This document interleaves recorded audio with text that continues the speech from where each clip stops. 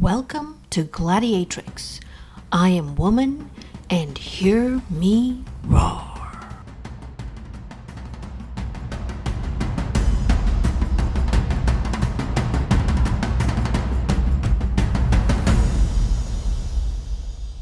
I'm your host, Malini Sarma. Every week, I will be speaking with women from all over the world who will be sharing their journeys, their stories about overcoming their fears and achieving great things that they thought they never could. So if you don't want to miss a story, make sure you subscribe. Before we talk about today's show, I would like to say thank you to all my guests who have been featured on the Gladiatrix podcast to date. I have a dream. There are 193 countries in the United Nations, and I have a dream that I can host at least one woman from every country in the world on this podcast. That is 193 countries, 193 stories on 193 shows. So if you know of somebody who should be featured on the show, please drop me a note. I would really appreciate it.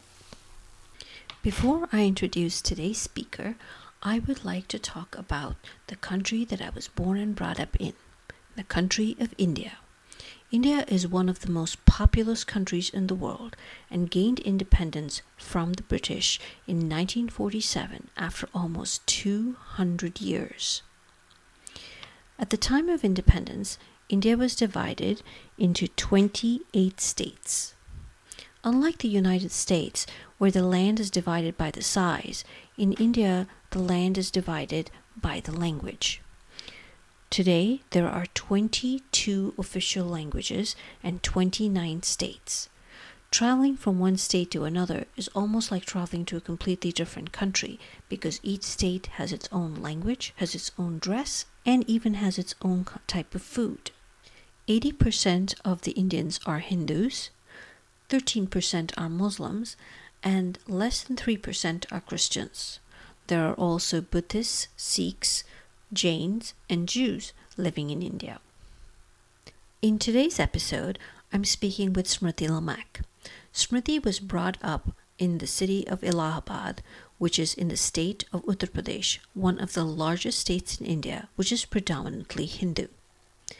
What is interesting is Smriti is Christian, but surrounded with strong role models and educators, not once did Smriti feel any different. She continues to speak her truth and march to the tune of her own drum.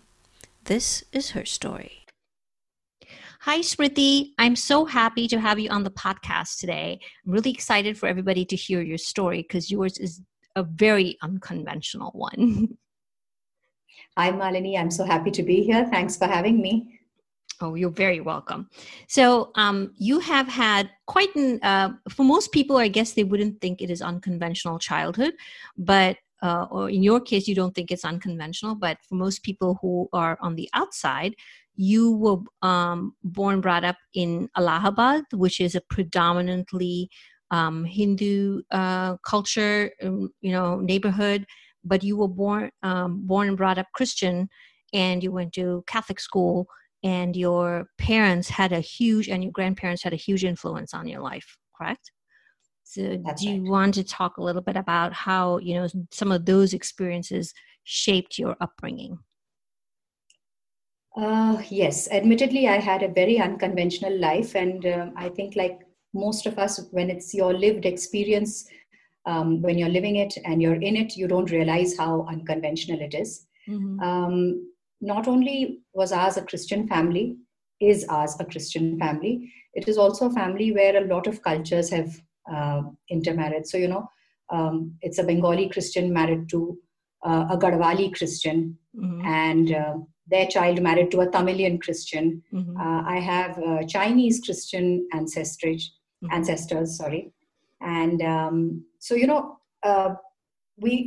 there were Christian girls in school, but even they just came from a UP Christian family. Even they didn't have the kind of mm-hmm. mixed background that I had. So, I think the first question that I used to be asked was, what is your caste? And I didn't know what a caste was. And the second question was, what language do you speak at home? And we spoke so many languages at home. Every single person was speaking a different language to somebody else. It was almost like the Tower of Babel at times. So that was the second unconventional thing. The third is that ours is a mostly matriarchal family, without really meaning to be. In each case, our family home in Allahabad has been with us for 4 generations. It's more than 100 years old. My grandfather married my grandmother and moved into her home because she was the youngest daughter. And she said, she got married to him on the condition that she never had to leave her old parents alone. That is so awesome. And so she, he actually quit his job, and he'd been in love with her for years. He was like a national level football player, this, that, and he quit all of that and took up a teaching job because he wanted to stay stable and steady in Allahabad with my grandmother. Similarly, my father got married and moved to Allahabad with my mom, and they set up businesses over there. I mean, it was just coincidence. There was nothing more to it, but coincidentally, these have been strong women with strong ideas. And that is, again, something that Allahabad had never seen. And, everybody would be amazed if I said that this is my nani's house, because they kind of assumed it was, it was my dadi's house. Right. So that, I think perhaps one of the craziest things was that my grandmother was an artist. She was a school principal. She ran some of the earliest schools there, but she was also an artist, and she used to paint nudes. And so I'd have school friends trickling in and seeing this elderly lady painting nudes, and it would freak them out. They'd never seen a nude in their life, let alone one gentle, sweet old lady painting them. So, yeah, so that's some of it. That's pretty crazy. I mean, even for now, I think that's pretty wild, right? So that's not something that you would normally see. But your mother and your grandmother had a huge influence on you. Not you, and like you said, you didn't even it wasn't planned or anything. It just so happened that you were surrounded by strong women. So you said your mom is very enterprising and she runs a lot of businesses. Do you want to talk a little bit about, how their personality and what they did, how that shaped your thinking and what you wanted to do when you grew up? So interestingly, both of them on the face of it have always been fairly timid women. You walk into a home where there is a housewife and a matriarch of the family who runs the place and perhaps only runs the house and runs, makes decisions regarding who's going to marry who and that sort of thing. Those are the kind of things that my mother and grandmother could never do and were constantly bulldozed over by, by in-laws and by other people. They were just not the sort of women who were very strong, or who held strong opinions about how a home should be run or how families should function. They just had some very strong ideas about how they wanted to live their own lives. I think that itself was remarkable for the time and age that they came from. They didn't care what was being cooked, and we've always had a cook in the family. And my grandmother would walk into the house and ask cook, "What's for dinner?" Which was rare, but that's how it was. If you ever asked her what was for dinner, she'd look at you blankly because she had no clue herself. So my mother grew up with a working mother, and then my mother was a working mother. My husband calls her a serial entrepreneur because she just keeps going. She'll run something for a couple of years, and it'll be a huge success, and then she'll spin it off, sell it off, and start something else. And she really likes the thrill of the hunt, I'd say, because once a business puts its roots in and kind of gets settled and stabilized, she loses interest and sells it off and starts something new, something that demands all her time and energy. So I mean, I've never, perhaps the one thing I've learned from them is not to fear the unknown. Yeah, and that's huge. I mean, because even in today's world, about just look at the current situation with COVID and everything, nobody really knows what's going on. I think that is a really what do you call, a characteristic that I think a lot of people could learn about, not fearing the unknown. So, Yeah, absolutely. I mean, tomorrow was always something to look forward to, never something to fear, no matter how big a risk you were taking. And that's led to a lot of slips and falls, and that's mhm, part of life. mhm. But I've never feared that because of them. And especially because they were women in UP. I mean, you have to put this in perspective. They were women in UP doing these things. Yeah, I mean, I'm just, when I first heard your story, I was like, this is so cool. I mean, I mean, women Yeah. even now standing up to say something is like, it's such a big deal, right? And I mean, we're talking about like two generations of women who have, stood up to everything and being so unconventional. I think that's just like badass in itself. So, Yeah. My grandmother. So now I realize that perhaps it's somewhat cultural because Bengalis put a lot of value on education. mhm, And my grandmother was Bengali. mhm, She had three sisters and a brother, and all her sisters were very, very well educated. mhm, One was a principal of Christ College in Jabalpur. mhm, The other one was the directress of education. mhm. Another one actually trained under Elizabeth Arden, Wow. and I used to work with British Airways at a time when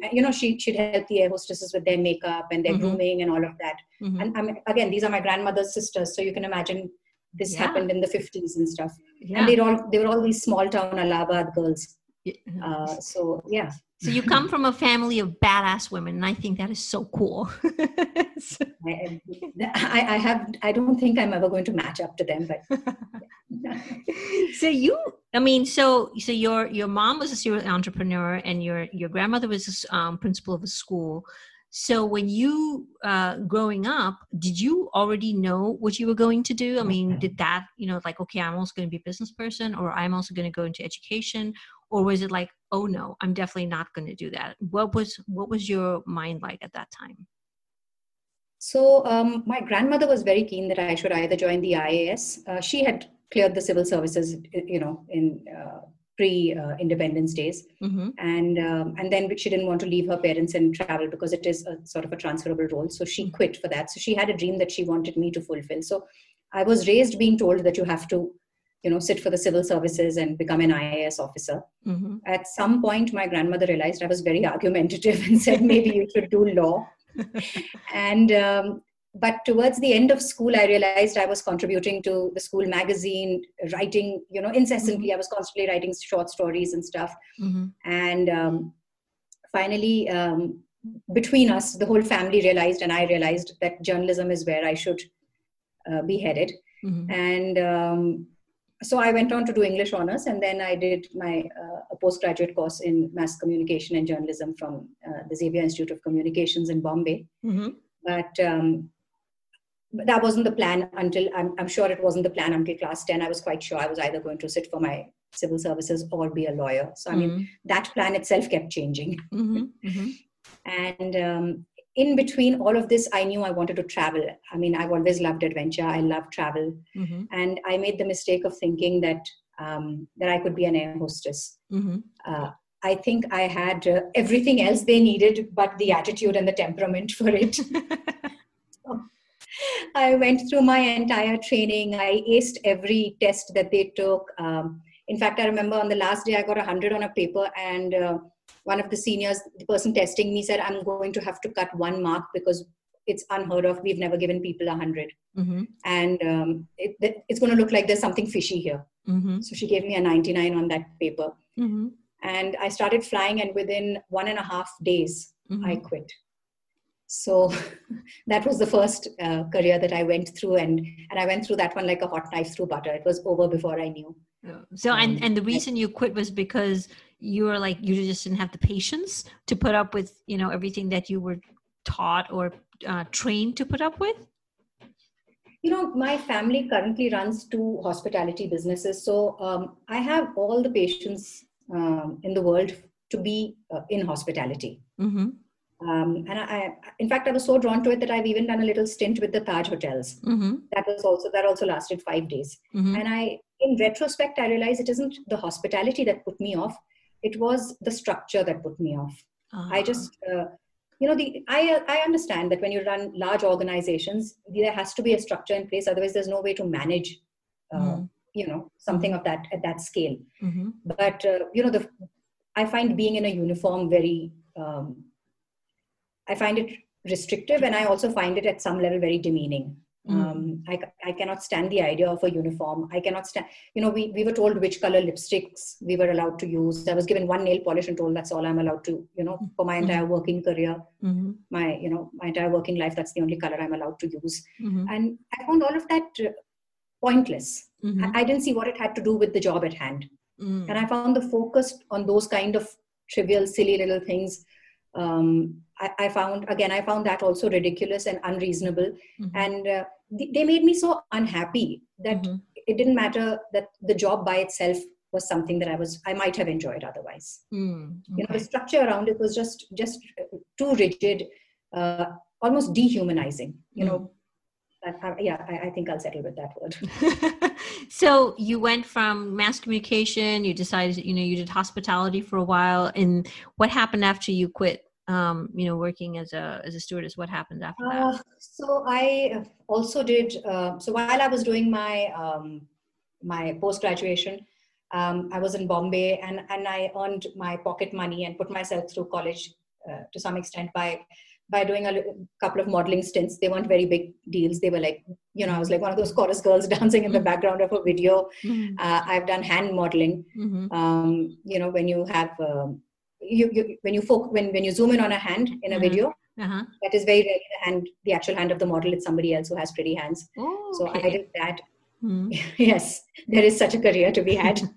And you can actually make a career of it because it pays very well. Oh, okay. So yeah, you can. So I did all of that, put myself through college. I have hosted events. I've been an MC at events. And but eventually I did get into journalism. I was with TV. I joined business television. I've been a reporter and a producer. And that was perhaps the longest stint that I've ever done something. About 4 years ago, I shifted focus, which was partly led by motherhood, I think, because it's only after I had my own kids that I started focusing on education, the idea behind education. What is the pedagogy? Why are we doing what we're doing? Is this actually a valid way to lead life? Because for us, we just look at it as education, but a child who's being educated, it is their entire life. Your life for a child, their life revolves around education. So when you choose a way to educate your child, you're not just choosing their education, you're defining their life for those 15 years or whatever. So all of that got me very interested, reading up, researching. And about 4 years ago, I took the CELTA certification. So I have a Cambridge certificate to teach English as a foreign language to adults. Okay. After that, in fact, I ran a business of my own, a franchise of an American after-school program. It's called the JEI Learning Program. And we teach children between 4 and 14 maths and English. But, it's not a very rigid program, and that's what appealed to me. You actually test children, see what their learning requirements are, and customize every single child's program. So it's immensely hard work. Right. Because unlike a classroom system where you teach a particular chapter today or a topic today, you would have a class of 5, 8 children, and every single one of them is at a different level learning a different topic. Right. So it's incredibly challenging, great fun, but I closed that down last year. Oh, okay. So I'm sure if your grandmother, she was here, she would be very proud of you, because you literally came right back to education, where what you were exposed to right from the beginning, right? All Christians come back to education or nursing. I didn't realize that, though. Even I went to Catholic school, but I didn't realize that. But yeah, I guess you could say that.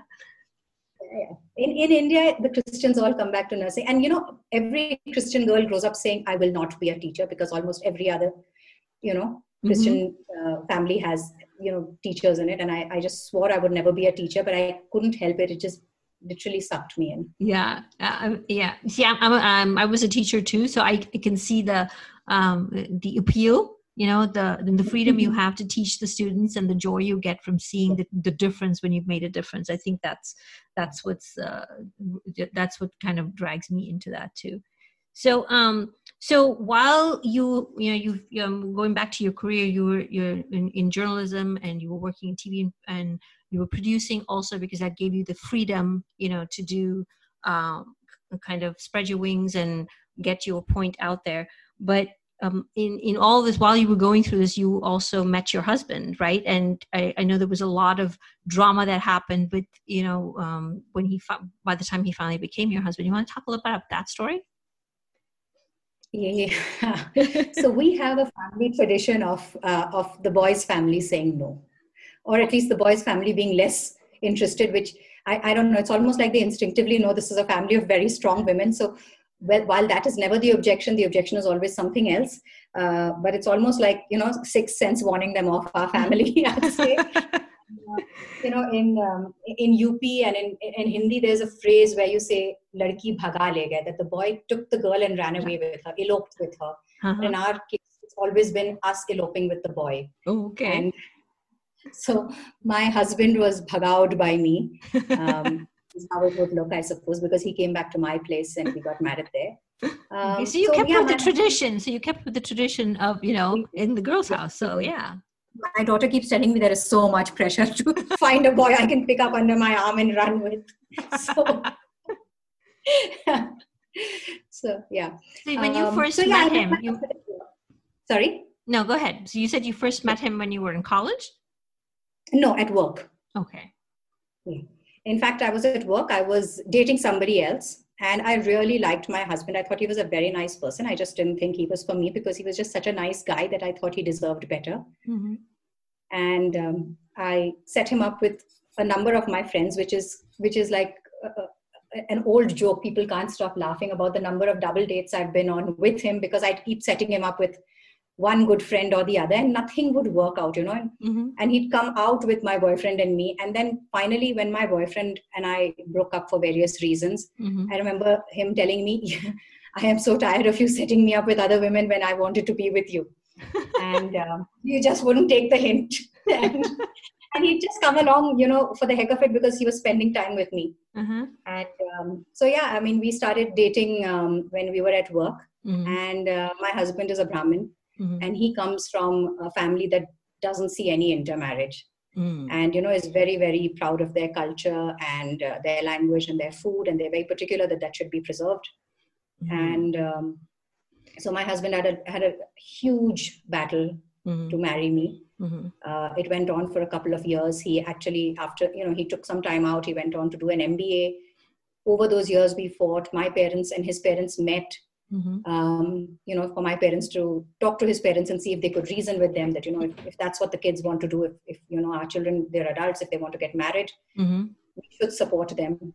But my in-laws were very, very steadfast in their belief that they did not want a Christian daughter-in-law, mm-hmm. and that this marriage would not work out. I mean, they said that we don't see it as viable. We cannot see our son happy in this situation. He hasn't mm-hmm. thought this through. Mm-hmm. And if he gave it any thought, he'd realize that, it's very difficult to live with somebody from another culture. Mm-hmm. And we didn't see it that way, obviously, because my entire family is full of a variety of cultures. And we think variety is the spice of life, Mm-hmm. So personally, there's a little anecdote that some years ago, my son, when he started school, he came back home one day and he said, "Mama, there's a new boy in my class. And it's such a coincidence. Both his parents are Punjabis." Mm-hmm. And, he had never met, even amongst our friends, he had never met a couple, a husband and wife from the same community in all those years. So the first time he met somebody, from the same community, he thought it was an amazing coincidence. He didn't realize that there was such a thing as an arranged marriage or, people wow. married within their communities. So I told my husband, I said, "We've really messed the kids up for life." Now, you did say, you had mentioned that when you guys were talking about, finally when your parents agreed, your mom had told you, she kind of gave you a very interesting perspective about marriage. Yes. So, so interestingly, my parents had no objection to my boyfriend at that point. They came mm-hmm. and met my husband, Rajiv. Mm-hmm. The moment I said that there is this guy and, I spend a lot of time with him, my mom kept insisting. She said, "This guy's interested in you." This is at the point that I still hadn't realized. Mm-hmm. And, I really read my mom the Riot Act, and I said, "You have no understanding of platonic relationships.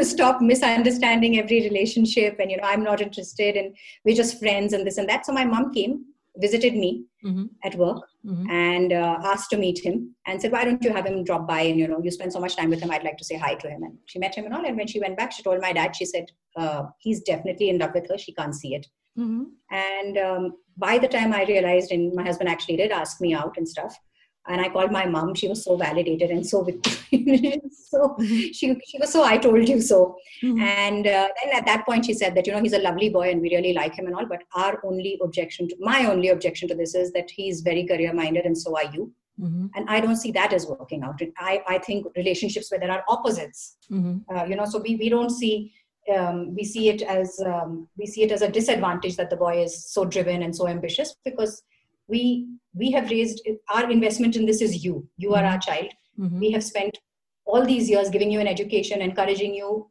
to further your personal development, and you'll end up being married to somebody who comes from a conservative family and who won't support your career. Not only is his family conservative, but he himself is very driven and career minded, and there will be no room for your wings to for you to spread your wings. So even, for the first couple of years, I did move a lot with my husband, and he just finished his business degree and he just started work again. So he needed that little bit of a leg up. And every time I told my mom we're moving cities or we're moving house, or my husband's moving jobs, and I need to move with him, she'd say, I told you, you're never going to get a career, you're never going to be able to build a career at this rate. So yeah, she had a point. So then what happened? So you guys got married, and then you were kind of following him, and you were working on the side while he was doing his thing. Yes. So we got married, and I continued with media. But the thing with being a journalist is that you're only as good as your sources and as the stories, as well as a place. It's very difficult for a journalist to build sources and to build trust and to build connections if they keep moving. You need your network to get, there are always the stories that you will get on a platter, the PR stories. But if you want to dig for something that is unusual, that is different, you need to belong to a place and you need to build that network. And I found that very difficult to do. And then anyway, I was very, very keen on having kids. I'd wanted kids ever since I was 10 or 14 or something. So I decided to have children. And put my career slightly on the hold, on the back burner for a bit. I worked. I went back to work when my son was 2, and in fact, 2 months old, frankly, not even 2 years, 2 months old. And I went back to work when my daughter was 8 days old. Wow. So did you have help? How did you manage with having 2 young kids at home while you were working from home, or your husband, or do you have a nanny? How did that work? Are your parents helped out? I had a nanny. For my son, I didn't have a nanny. I used to just wear him in a sling and go out and report and shoot. And my son's been on all kind of sets. He's traveled everywhere in autos and trains and everything. He was an amazing baby. And I, babies, I think they pick it up early, but he learned so young that mama's career was important to her in whatever form it was. He was just the most cooperative baby ever. In fact, I keep saying that my younger one my son conned me into having the second one, because I believed that children were easy because he was just such an easy baby. I would take him to a set for a shoot and I would just put him down on the ground and he would sit there quietly for 2 hours while I interviewed somebody without a sound. I have never seen another baby do that. So, and even now, over the years as I work, and I've worked mostly from home after that, done a lot of, tried until they went back to school, in which case I would then have my shoots and my interviews in the morning while they were at school, or try and do it after my husband had come back from work, so that they were never, I had a nanny, I had house help. I didn't have nannies, but I had house help. Okay. Yeah. So I would try not to leave them with, somebody who was not family. Right. So that worked out really well. But you were also, and your kids are older now, but when, as they were growing up, since you have such a passion for education, you were very convinced and you were very clear, like you were talking about how you wanted the kids to experience education, because it has such a profound, impact on their psyche and as they grow up. So what was that fight that you had, or that argument that you had, that you want, or that you were so clear about how you wanted to raise your kids and the education that they had? So I'll rephrase that for myself. It wasn't the education. I'll come back. I'll say it again, because this is something that this clarity has only come to me in the last few years. It wasn't the education that I thought I wanted for them. It was, again, the life that I wanted for them. And I just felt, there's that old Mark Twain one that, something about education, school shouldn't get in the way of your real education or something to that effect. Mm-hmm. And so I just felt that, we were raising the children in South Delhi. We were surrounded by many, many very rich, very, very spoiled, entitled kids. Mm-hmm. The kids went to very fancy schools where everything was handed to them on a platter. And I developed such a dislike for the kind of environment we were raising them in, that it pushed me to clarify my own thoughts on what I wanted for them after that. The moment I put them in a school, I knew that I may not have known what I wanted, but I was very clear about what I didn't want at that point. Okay. And, their little school would teach them, their first day of school, I remember my son was taught how to apply cheese on a cracker. And, that was just such a frou-frou, entitled thing to do. Everybody learns how to apply something on something eventually. Right. They could have, if they just wanted to develop their motor skills, they could have taught them bread and butter. But the fact that they chose cheese and crackers really ticked me off. And I just wanted kids who were far more grounded. You have a lifetime of being arrogant. You have a lifetime of developing attitude and learning to be, cheeky. But but if we don't start with you being grounded, there is nowhere for us to go. And that came back to us many years later. We moved to Dubai. And again, without, we were strangers and didn't really know anything over there. So we applied to a number of schools, and, our criteria was very simple: a school that would take brother and sister together so that they didn't get split up. And I put them in the school and didn't realize it was an expensive school, but I hadn't really thought that through. We didn't have enough information. It ended up being one of those schools which wanted, the end of the school year, end of the term party was going to be a social, and the kids had to wear a tux, and they had to come in a stretch limo.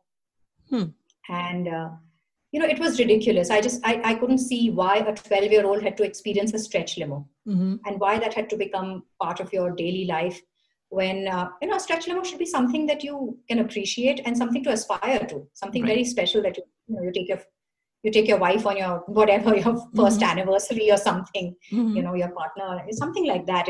I didn't see why a 12-year-old who had no understanding, you put them in a cab or you put them in a stretch limo, it's all the same. They just, it's all about just getting to your destination. Right. So that was pretty much what happened to me in their early stage also. And then I realized that I started reading up on Montessori, on Waldorf, on Krishnamurti, and then I was very, very clear that this is exactly what I want for my children. I want them to lead a simpler life. I want them to lead a more genuine life. And if I need them to lead a more genuine life, then the education has to prepare them for that. The education has to be about that. The education itself has to be genuine. It cannot be about numbers and formula. It has to be about an education that helps you think critically. I mean, that should be the focus, not mugging up things or learning by rote or being able to say that, oh, I know how to code. I didn't think that was important. So we moved, that was one of the first moves I made for the children's education. We moved out of our Delhi home to Gurgaon, where I found a school that was fairly progressive, didn't have a uniform, children didn't have to carry a school bag, didn't have exams at the end of the year. And at the time that we did this, it was a fairly brave decision to make, because the school had only been around about a couple of years, 2 years or 3 years, and nobody had heard of it. So everybody thought we were crazy moving them out of this very well-established old Delhi school where they'd make networks for life and, the chief minister's grandchildren and whatnot. But it didn't matter to me. And we didn't regret it. They loved the school that we moved them to. So when you were, making these decisions and you're moving them you're moving from country to country and house to house and school to school, you probably broke every possible, conventional wisdom. Because I know in India, especially, it's even before the child is born that you've already paid a donation to a school so that you're guaranteed admission. This was this is like brave. You forget brave. I mean, it's like people probably looking at you as like, what is wrong with her? what did your I know your husband was a big support, or was he also just as like, oh my God, I don't know what my wife is up to now? And were your kids like, oh Lord, please help us because I have no idea what mom's thinking right now? What was going on at that time? So at the time that my son had to be moved, that perhaps was the first and perhaps the last time my husband ever disagreed with me over education or child raising. And I mean, it makes it sound like I am the parent who takes more decisions where the children are concerned. And there's probably some truth to that, because I have very strong ideas about certain things. Mm-hmm. There are things I don't care about at all. So, when people ask me things like how much did the car cost or what's your house EMI, I look at them blankly and I come across like that village woman who leaves all these important things to her husband. But those things don't matter in the larger scheme of things to me. What matters to me is my children, the way we live our lives, the values we practice. And so those are the decisions I make. And those were the decisions I started fighting over and pushing my husband for in those early days. In fact, when my son got into that rather Tony, that South Delhi school, I said I didn't want to send him there. But, it was a kilometer away from home. And my husband said, you're denying him a good education because of your prejudice against that school. Let him go there. And if you dislike it, we will, it's only kindergarten. We can shift him. So I said, okay. And we let him go. And I swear to you, I've never regretted anything more than I regretted that. My son was perfectly okay. But, I'd go there every day and there'd be these 2-seater sports cars. And, a child would be brought in, his or her mother driving, and then a maid would get off and walk him from the car door to the gate. And I could never understand why somebody who can drive her own car cannot walk her child to the gate from said car to gate. So that was the kind of school it was. And you went to a party and you were expected to bring a couple of maids along with you, a birthday party. And, it was frowned upon to feed your own child at the party. I have a 3-year-old and a maid feeding, and the mother's sitting around sipping Long Island iced teas. And I was so out of place over there. And, I just kept suffering through it, saying it's all for a greater cause and a better education. But at that point, I was also reading up on education and realizing that this wasn't the education I wanted anyway. And that education is not just between, the pages of a book. It's life. And the life that these people were exposing my son to wasn't the life I wanted. So at that point, my husband and I had so many arguments, and I'm putting this very politely. We had arguments. Oh, yes. I know how that goes. Yeah. So we were like slamming doors and screaming that, because he was like, people have queued up for years to get into this school. Like, your son just walked into it. You cannot throw this away. And I said, I will, and watch me throw it away, because this is not what I want for our son. And maybe I shouldn't have pushed so much. It's also my husband's son. He had an equal say to it. But you know how it is. You fight, and then whichever one is probably holds a stronger opinion on it wins. And I clearly had the stronger opinion, because he gave up and said, do what you want. And if the next school doesn't work out, then be it on your head. And I said, I'm willing to take this one. I'll take the blame for this one. And within we put our son into the new school. And we fell in love when we walked into the school, because there was just such a warm, inclusive environment. It wasn't aggressive. It was just so simple. It was just so basic that it was all that we wanted for him. And my husband, all said and done, is a very honest, genuine, simple human being. And I think that initial push to put my son in that school was largely influenced by how our friends and our contemporaries in Delhi were pushing us and encouraging us and telling us that that is every child, it was like the Ivy League equivalent of kindergarten. So, everybody else said it was an amazing place. My husband hadn't put any thought into it. And frankly, even now he says, I don't put any thought into these things. I go with what Smriti says, because she has an instinct for this. She's raised our children amazingly. I like the decisions she makes. I like the way that shapes our life, and I like what she's done, and I like the way it influences the children. So, I've learned the hard way, and now I go with what she says. So from there, after that, then there was another incident kind of made you realize that maybe you need to make another change, right? You were talking about your son and homework. So the school that we put them into that many years ago, I think it fell prey to economic pressures. There were parents who the Delhi government changed its ruling at one point. To put your children into that school, you had to come and take a sort of a psychometric test. And the school would see whether you whether you fit with their pedagogy and whether you were the right fit for the school in terms of the way you thought and stuff. So and was it the parents? Was it the parents who had to take the test or the child who had to take the test? The parents. Oh, okay. Yeah. The school didn't test children in principle. They didn't believe in testing children. Okay. That was their principle. But unfortunately, the government rulings changed everything. They said that, children cannot be taken on this basis because, there's a lot of room for corruption over there. So there has to be a lottery system. So before you knew it, there were a whole bunch of parents who didn't believe in this system at all, who were there because, the lottery system landed them there, and they were as unhappy being there as we were unhappy having them. So, but unfortunately, there was a lot of pressure, and they'd come to school and say, why aren't you giving the kids more homework? Why aren't you disciplining the children more? And I could never get over this thing about a parent coming to school and telling the school that I want you to be harsh with my child. Why would you want anybody to be harsh with your child? And why would you imagine that anybody else can manage your child or understand your child better than you can? And if you do, then there's some introspection for you to do there.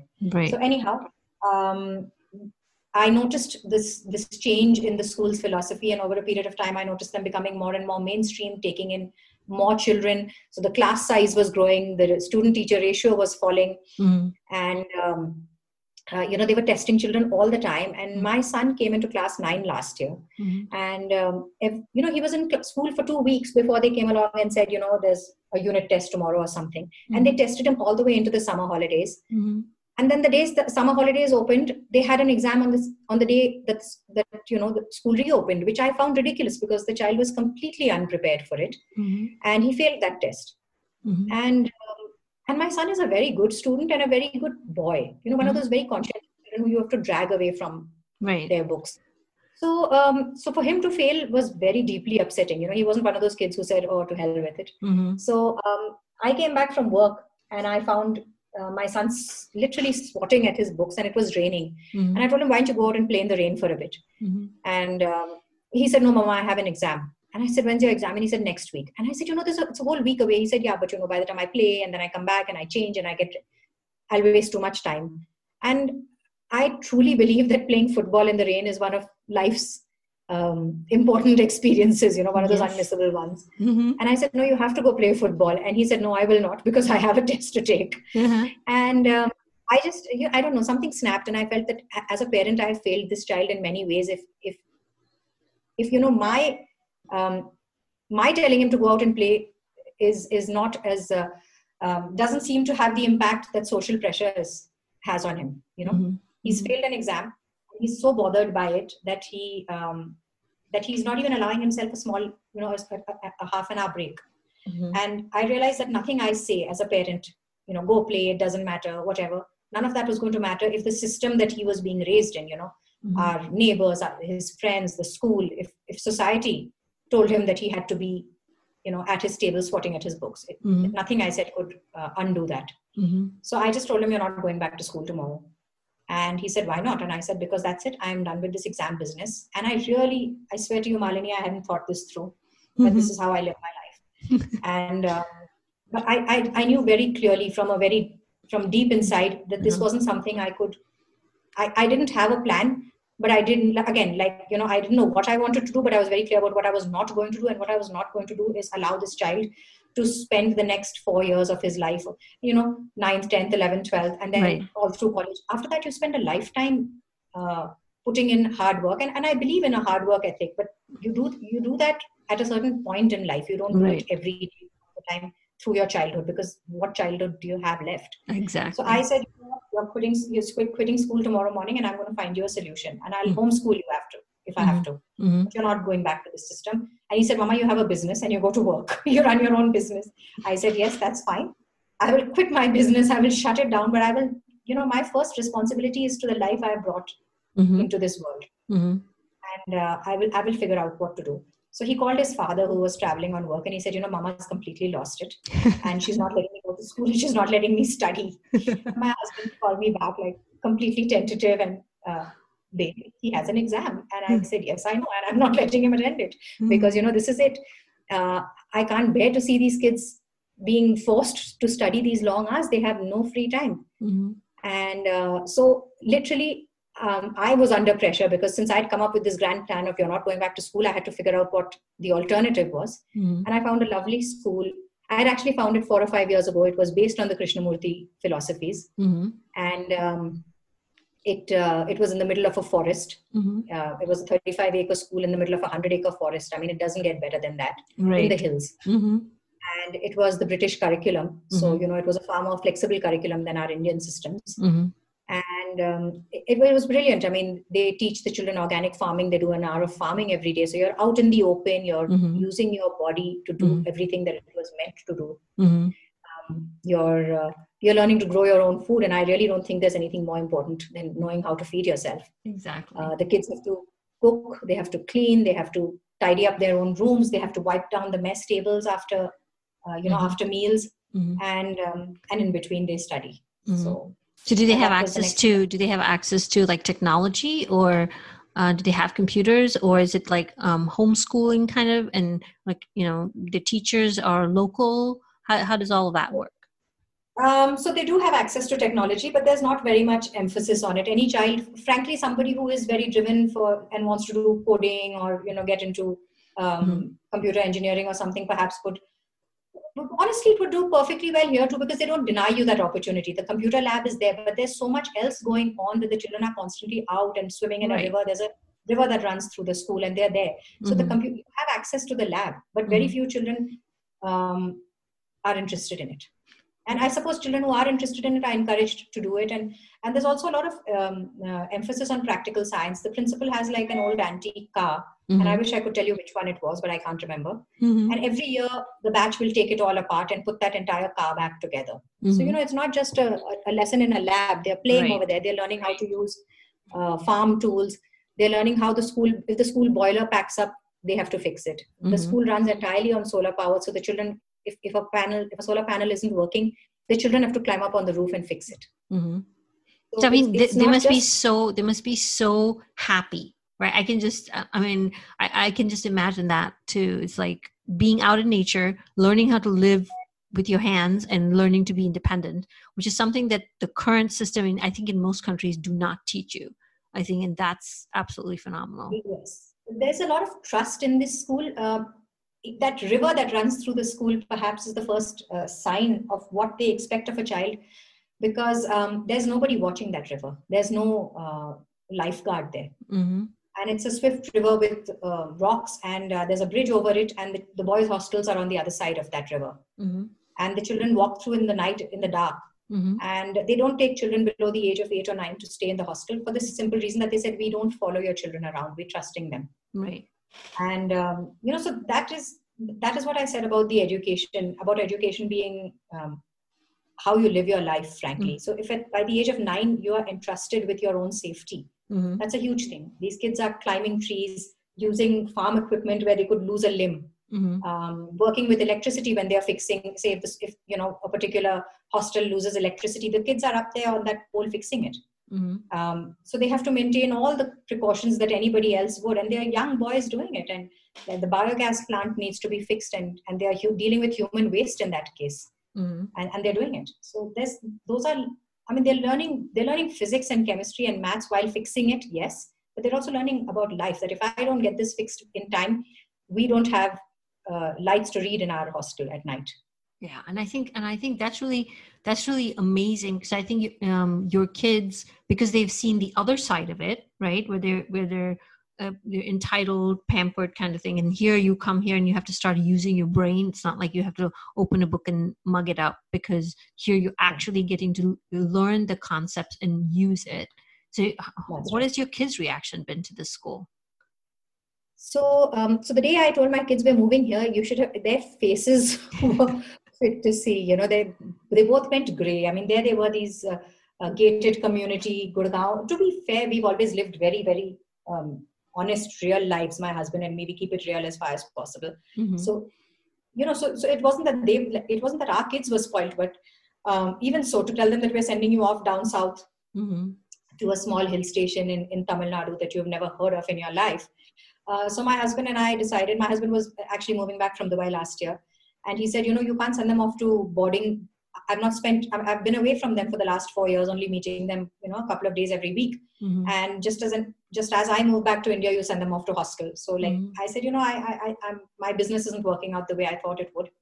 We hit a couple of obstacles along the way, and it wasn't, economically feasible at that point.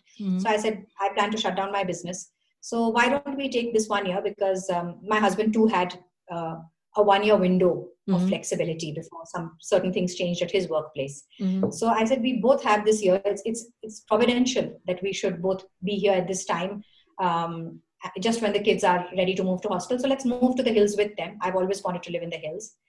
And let's go there and spend the first year with the children and let them get used to hostel, because we are very close knit. And when you don't come from a particular culture or community, then your family tends to be more close knit than ever. Yeah. Because you don't have that community thing to fall back on. So you are your own community. In the whole world, my children will not find any other community or any other child who is Konkani, Tamil, Bengali, Garhwali with a little bit of Chinese. It's not going to happen.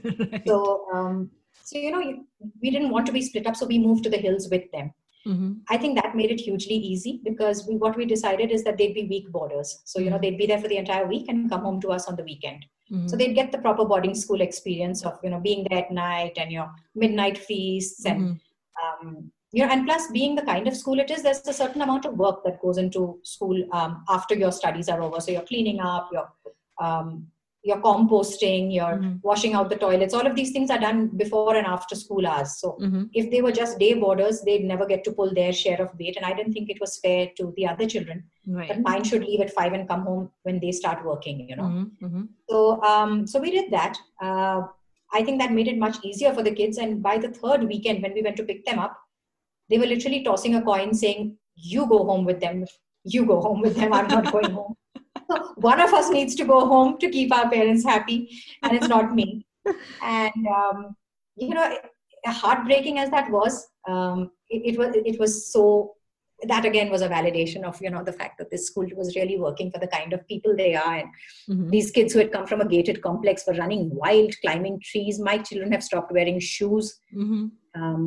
They're comfortable out in the cold. They have leeches climbing up their legs and they don't bother with them. When I tell my son, there's a leech on your leg, he says, Mama, it's a cycle of nature. He needs to feed off me. So just let him be himself. Oh, I can just imagine the city kid seeing that and freaking out, right? That is so cool though. I think so that kind of, like you said, validates the fact that, education is not about taking tests and, the scores and everything. And they'll figure it out later in life because they're so comfortable in their own skin and learning how to survive. You're not worried about them later on because they'll figure it out, right?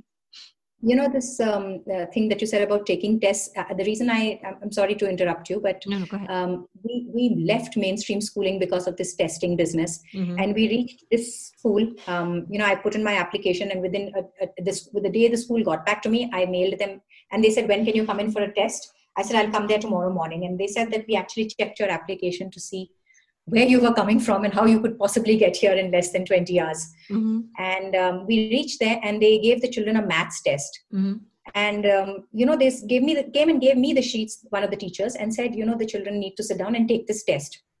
So I sent my son to, I did it very ethically. I sent my son to one corner of an auditorium and my daughter to sit under a tree. And I said, go and take the test. And, in a bit, my son solved his test and came back, and my daughter came back without one single maths question done. And I said, what's wrong? And she said, I can't understand even a single question. So I hadn't even looked at the paper because, I was doing the right thing. So I said, show it to me. And I looked at it and it was really above, what a child in class 7 should know. And then my son looked at it and he said, it's the same paper that I have. It's much more than, it's much higher than the level that she should be at because he's in class 9. And so, I took it back to the maths teacher and I said, I think there's been a mistake because you've given both of them the same paper, whereas she's applied for class 7 and he's applying for class 9. And he said that, that was a deliberate, this thing, not a mistake. We wanted him to sit with her and we wanted him to help her through the paper. And we wanted him to explain to her the things that she didn't understand. We obviously don't know which level she's at, but if he could explain something of that to her, it would be a better test of his ability than his own test. Wow. And that just shocked me because I'd never seen anybody being tested. And they said, we expected them to sit together and do it. Why did you split them up? It's like, That is okay. different. That is different. Yes. Yeah. So anyhow, my daughter then went and sat with the maths teacher, and apparently he did maths puzzles with her because my husband and I were waiting outside chewing our nails to the step that, now there's another paper she's going to have to take. Mm-hmm. And we could hear her laughing and gurgling. And when she came out, she said, we did so many maths puzzles and games. And he tested her through those. And she said, I'm never going back because I've never enjoyed maths the way I have during this test. Mm-hmm. So, I mean, it really, it worked out beautifully. My kids approach education very differently now, very differently. That is really awesome. And I'm sure there are lots of other people who'll be listening to this and be like, wow, we need to sign up for this because this is amazing. Especially, I know a lot of moms are so frustrated with the education system, and they're so worried about like the 10th exam, board exams, and the 12th board exams, and where they get in engineering, and you know how all of that goes. So I think this is a real breath of fresh air that there is actually a way out of this. You don't have to follow the conventional system. There is a way to do this. So I think that's really cool. You don't. This year, because of Corona, Mm-hmm. All the other schools are going online with Zoom and this and that. Mm-hmm. And my kids' school, this is still all up in the air. So I don't even know if it's right for me to share it with you, but they're saying we're probably going to run this as a 0 year. We don't know how many kids will come back. So if the kids do come back, Mm-hmm. we don't plan to educate them in conventional subjects, swim, paint, cook, and learn life skills. Because in the middle of a pandemic, the thing that's most important is your emotional well-being, not what you're scoring.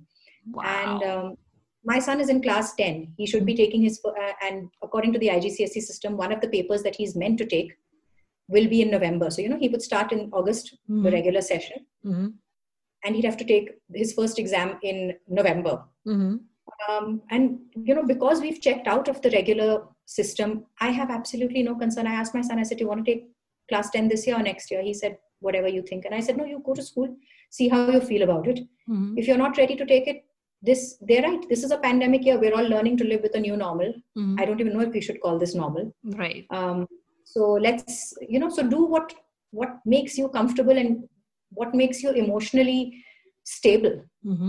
This is not the time for anybody to be getting, worked up over a board exam. Right. I mean, and like you said, it's a new normal. You can't even say it's like in one country because it's literally worldwide. Everywhere you go, you're going to be hearing that story. So I think the way the school is approaching it itself is like phenomenal. They've just taken the bull by the horns, looking the facts in the face and saying, you know what, this is how it's going to be and this is how we're going to go forward. And I think that is a tremendous step that they've taken just to keep the calm, right? So it's like, it's okay. It's okay. We'll just figure it out, right?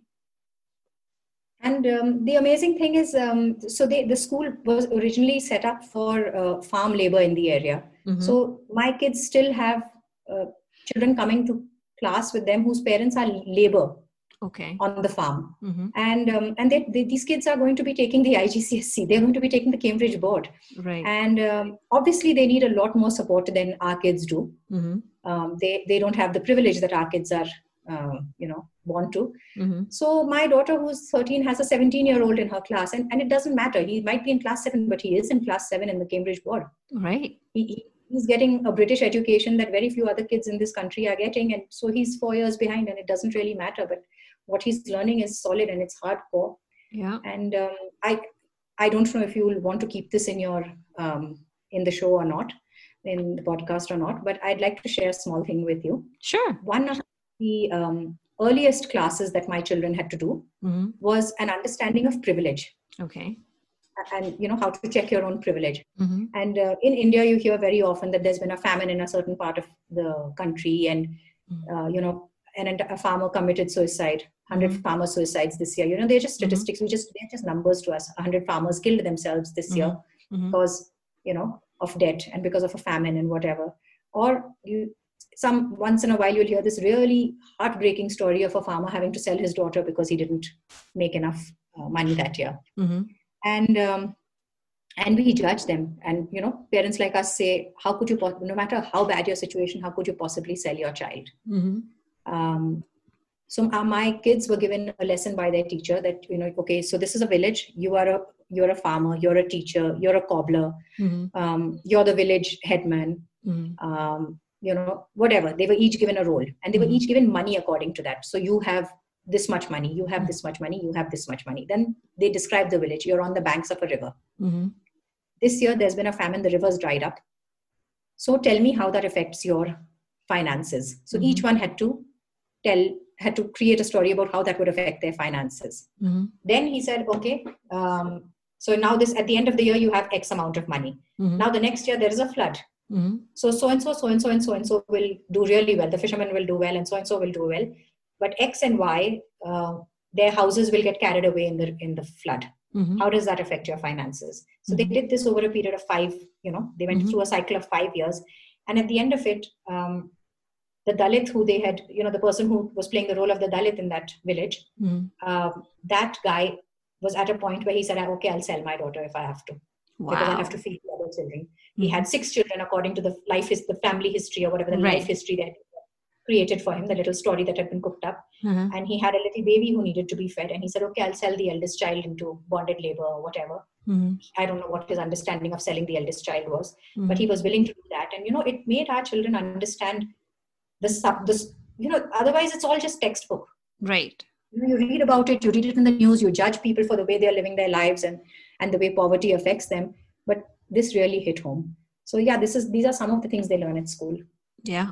In fact, when you think about it, a lot of, like you were saying, whether they're, one is 11, 12 and the other is 17. When you go out into the workforce, you end up working with people of all different ages. It doesn't matter when they graduated and, how old they are, because a lot of times nowadays you find it's the younger people who are probably at a higher position and the older people who are not.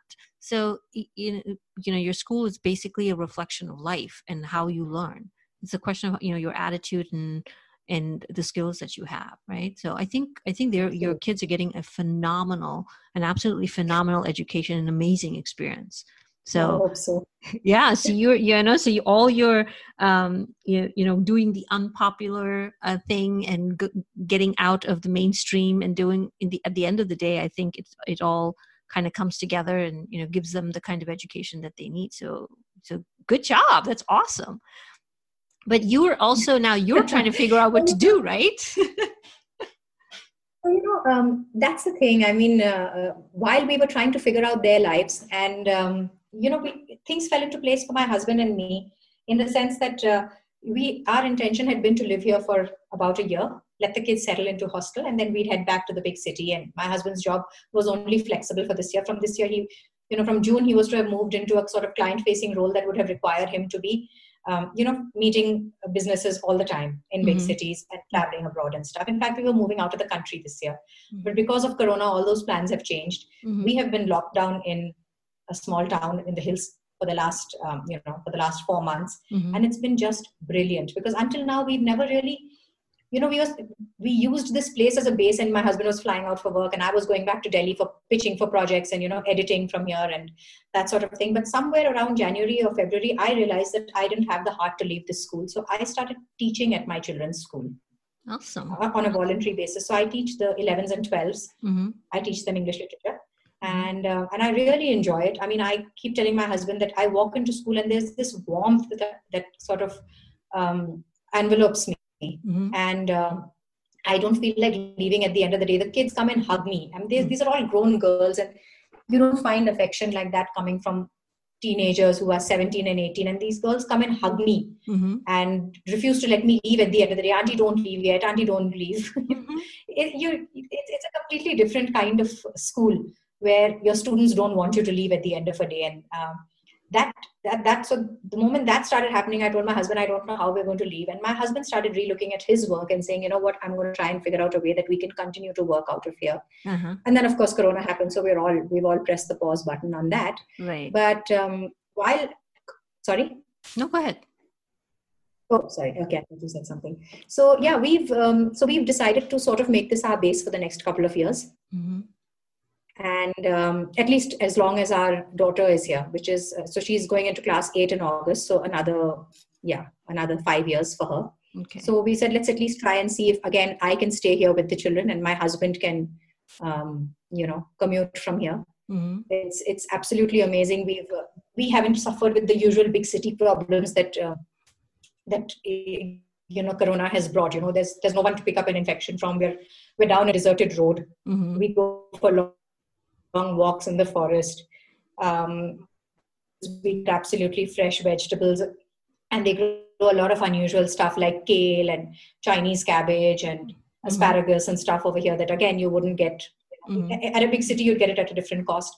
So we've found that we're eating healthier, we're living healthier, we're living slower, we're living a more examined life, we're living a more a slower life. Yeah, that's what we're doing. It's really working for us as a family. It's working for our health, emotional and physical. So we are trying to make this our base for the time being. Mm-hmm. Looking at your wild and crazy journey that you've had so far, I mean, you've got, so many things just kind of fell into place, some things that you had to fight for.